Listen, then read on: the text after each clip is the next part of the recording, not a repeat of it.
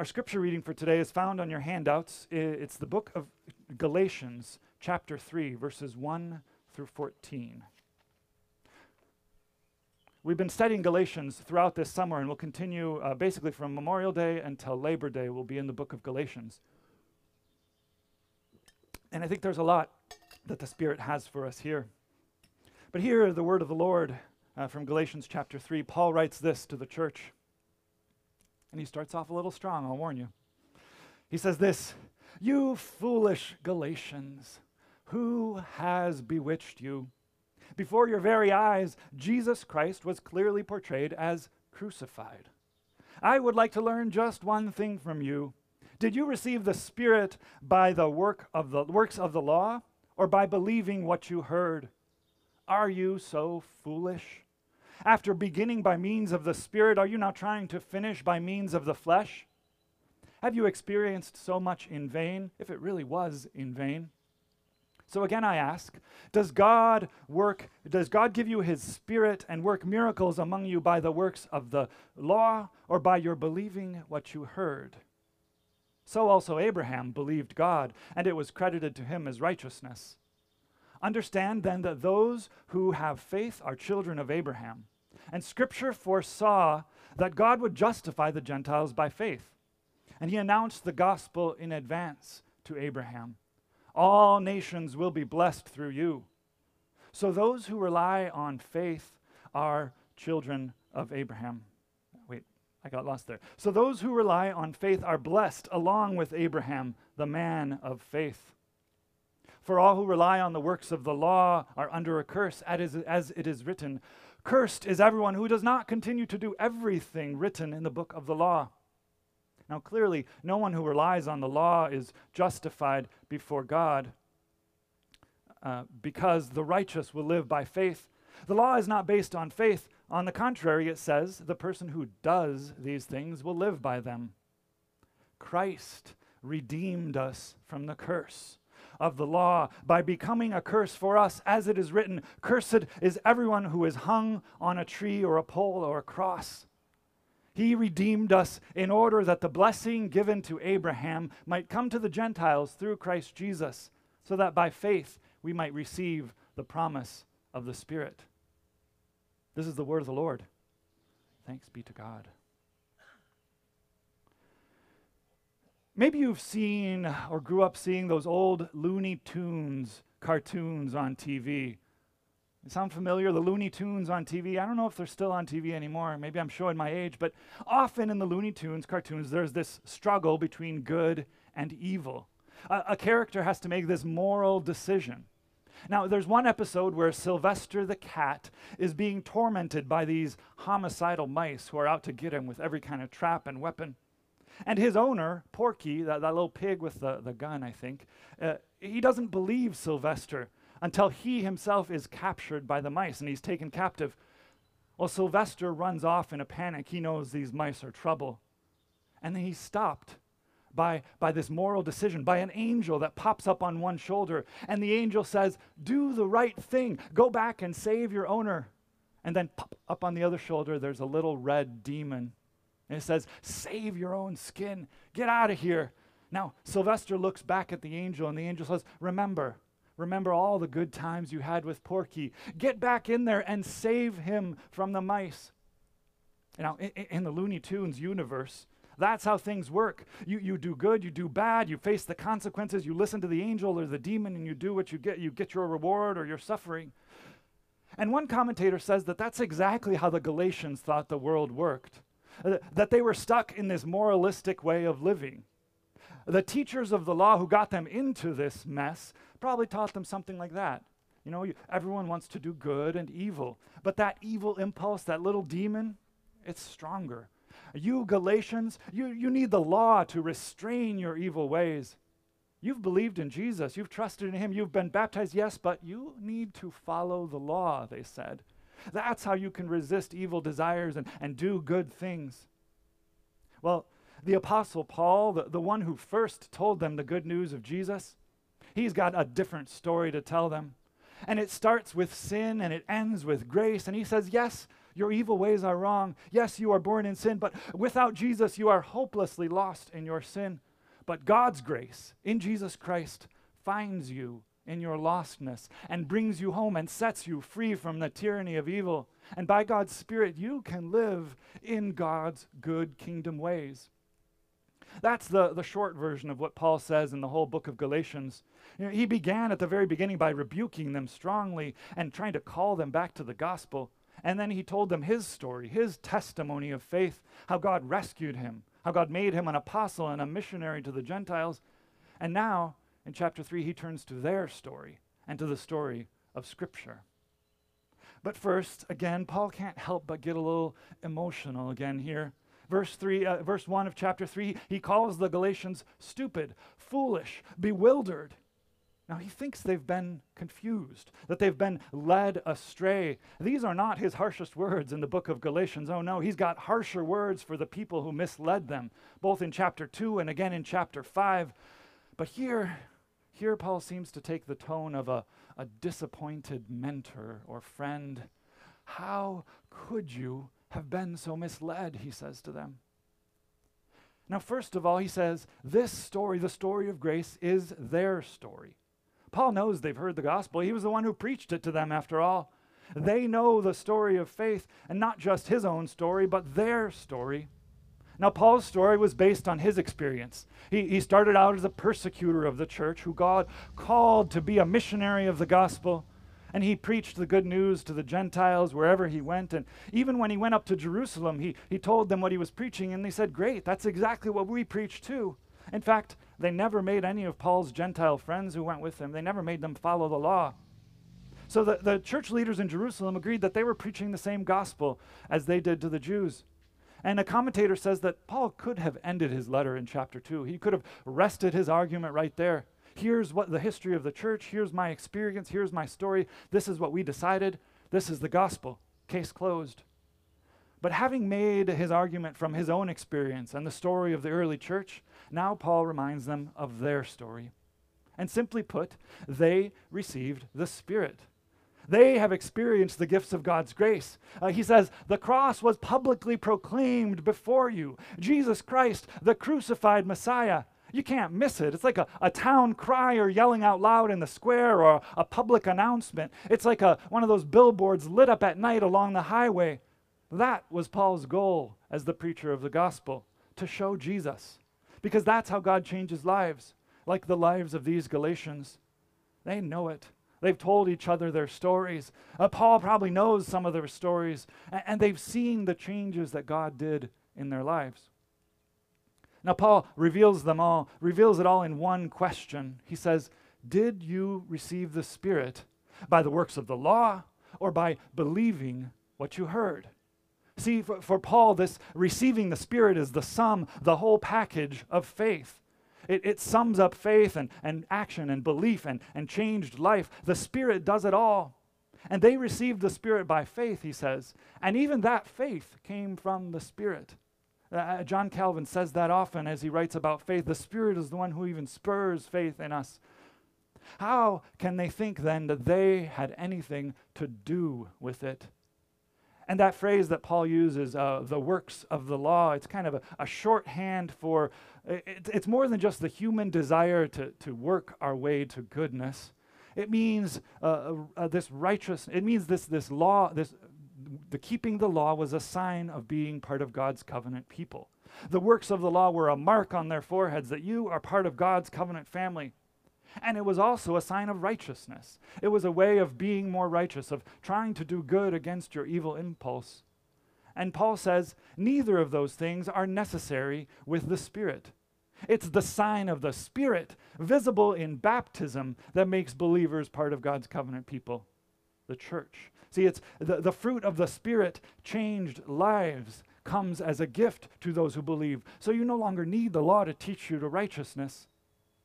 And again, Paul calls them foolish. He says their new life in Christ began with the Spirit. How can they go back to the way of flesh and sin and the law? Because that is not how grace works.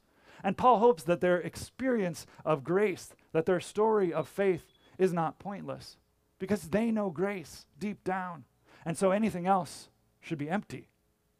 And that's why he repeats his question to them, his challenge to them a third time, just to drive home the point. In verse 5, he says, "Does God give you his Spirit and work miracles among you by works of the law or by your believing in what you heard?" And here, Paul makes clear that the gift of the Spirit comes as a free gift from God, as a helper and a support. And that's what give means here. With the Spirit come other gifts, spiritual gifts, charismatic experiences, miracles of faith. Now, these may be hard to explain, but they are part of the Galatians story too. And Paul seems to know some of their stories, but he doesn't tell them here. He just reminds them again that their experience matches his. God gives his Spirit by grace, and their lives should never be the same. Although we're not the primary recipients of Paul's letter, sometimes it's a good test to put yourself in the header of the letter. He says, "You foolish Galatians." Well, what if he said, "You foolish Americans," or "You foolish Ellsworthians"? Is that the right term? Wasn't Christ revealed? Wasn't Christ crucified before your very eyes? Of course, we'd never be so foolish, right, as these Galatians, but maybe we are sometimes. See, because the problem with the works of the law, that whole package, is that it marks us as part of a community and tries to make us righteous. Being born part of a community, growing up in the Christian faith, being a church member, that does not make us right with God. That's one way it can look, but that is not how God works anymore. Jesus changed that by his grace on the cross. God calls a kingdom people to follow Jesus and to live, and he gives them his Spirit to do everything possible. And any other way is foolishness. I heard of one group of people that struggled with this very problem. After World War II, the Lutheran Church, especially in Germany, struggled with this question. And after the war ended, a group of pastors got together and were talking about how they felt they'd been misled by these demonic forces. Well, true. Those are real. And this spiritual struggle between good and evil is real. And the pastors were getting all worked up about it until one of the senior pastors, one of the older ones among them, got up and said, "Gentlemen, we have been misled. We have been very, very foolish." You see, they'd fallen for this idea that being part of a people, a folk, the nation of Germany and the German church, that somehow made them right before God. And that, says Paul, is utter foolishness. And it's the same problem the Galatians had, because the church of Jesus Christ does not belong to any nation, any people group, and the cross of Christ stands far above any nation. And whenever the church has gotten confused about that, strange and bad things happen. When Christians are led astray by nationalism, it turns out to be one of the greatest threats to the Christian faith throughout history, because the church, we know, belongs to Jesus, who is the head, and he continues to preserve and protect her through the ages. And Paul has argued his argument from his experience, and he's reminded the Galatians of his story, but now he wants to point them to Scripture, to the story of Abraham. Abraham believed God, and it was credited to him as righteousness, he says. Now, Abraham's story brings together all of these questions of law and grace into a perfect package, and no good Jew or Christian could disagree with it. See, Paul knows that the people who led the Galatians astray were probably pointing back to Moses and to Moses' law. And here he's going to one-up them. He's going to say, now, you can go back to the law, but go back 400 years before the law. Before Moses, go to Abraham. Because for Paul, Abraham equals faith. The people who believe in Jesus Christ, he says, are children of Abraham. Why? Because Abraham heard that kernel of the gospel, that same gospel first. God said to Abraham, all peoples or nations will be blessed through you. And God preached this gospel to Abraham. He was a Gentile, by the way, just as Jesus Christ preached it to the Jews.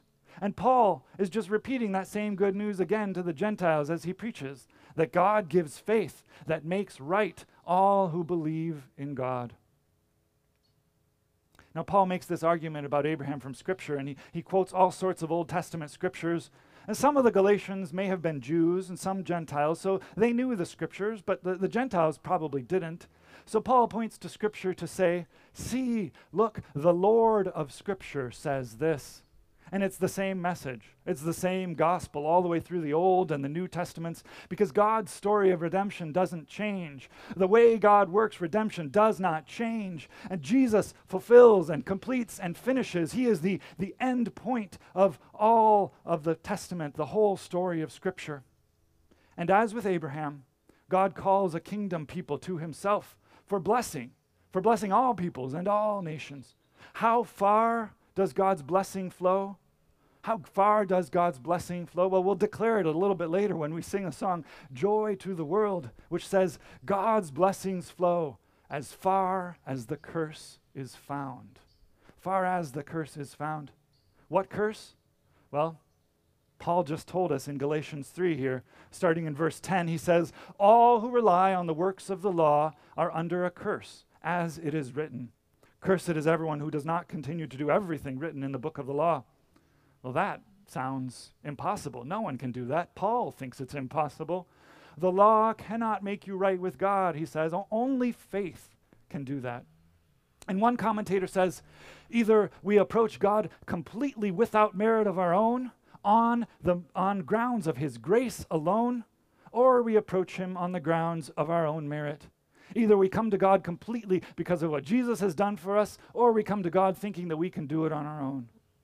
Well, Jesus redeems us from that curse of the law. He took the curse of the law on himself and he bore it on his body on the cross. And that's why Paul reminded the Galatians of the cross right at the beginning, because the point of it is this: Jesus redeems us for blessing. That blessing that God gave to Abraham, it's the same blessing in Christ Jesus to all who believe. It's the blessing of faith. It's the gift of the Spirit. It's all one package, faith and Spirit for Paul. It's the sign of being part of God's people. Just as the law was for the Jews, it's the sign of being the church. And Paul is going to have a lot more to say about that Spirit in chapter 5 when we get to it in a few weeks. The fruit of the Spirit, he'll say, is love, joy, peace, forbearance, kindness, goodness, faithfulness, gentleness, and self-control. And that is what life in the Spirit looks like. So where does that leave us? Well, I think we should get rid of that mental image of the angel and the demon on the shoulders. You know, we don't need to use Looney Tunes in the church, because that's not how sin and grace works. Jesus Christ sets us free. He redeems us from that curse of sin. Now, of course, I'm not saying you can't watch cartoons with that angel-demon trope. Just take it with a grain of salt and don't let it be the way you think the world works. Rather, as Paul says, live in the Spirit. And if that is your experience, if that is your life of faith, then great. Don't be misled by anything else. Don't root your faith in being part of a people or a nation. Live in the Spirit, that sign of being part of God's people. And if you've never experienced life in the Spirit, if you don't know what that is like, then ask God for it. Ask God to give you faith. Read Galatians. Pray that the Spirit fills your life, and live in the way of the Spirit. I wish I could point to someone in our church even, someone and say, this is what life in the Spirit looks like. But you know, that kind of person would never let me do that, and rightly so. But that instead I want to point to the church as a whole, the church, not just this body of the church, but the church universal. And we know the church is full of sin and failure and strife, and sometimes it's hard to see the Spirit shining through. But trust me, it does. God's Spirit is at work in the church universal, the church in all times and all places. And where you see patience, kindness, and goodness, the Spirit is bearing fruit. Where you see faithfulness and gentleness and self-control, the Spirit is evident. Dear friends of Jesus Christ, live in the Spirit, because that is God's gift of faith to us. In the name of the Father, and of the Son, and of the Holy Spirit. Amen. Let's pray. Oh God, send your Spirit among us, we pray, that we may be your kingdom people, marked by the Spirit, by the waters of baptism and the sign of faith in our lives, and that we may live by the Spirit. We trust that you, by your Spirit, call us to account for the ways that we've fallen short of that, and we confess that we have. But we trust in Jesus' grace to cover us, to wash us, to cleanse us, to, by his Spirit, restore us to be your kingdom people. Help us to do that each day, to faithfully listen to the Spirit and live out the fruit of the Spirit in our lives. And we trust that you are doing that even now as we pray.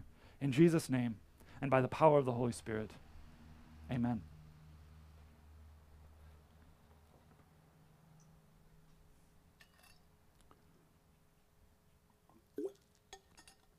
If anyone is hot, now would be a good time to move. As a response,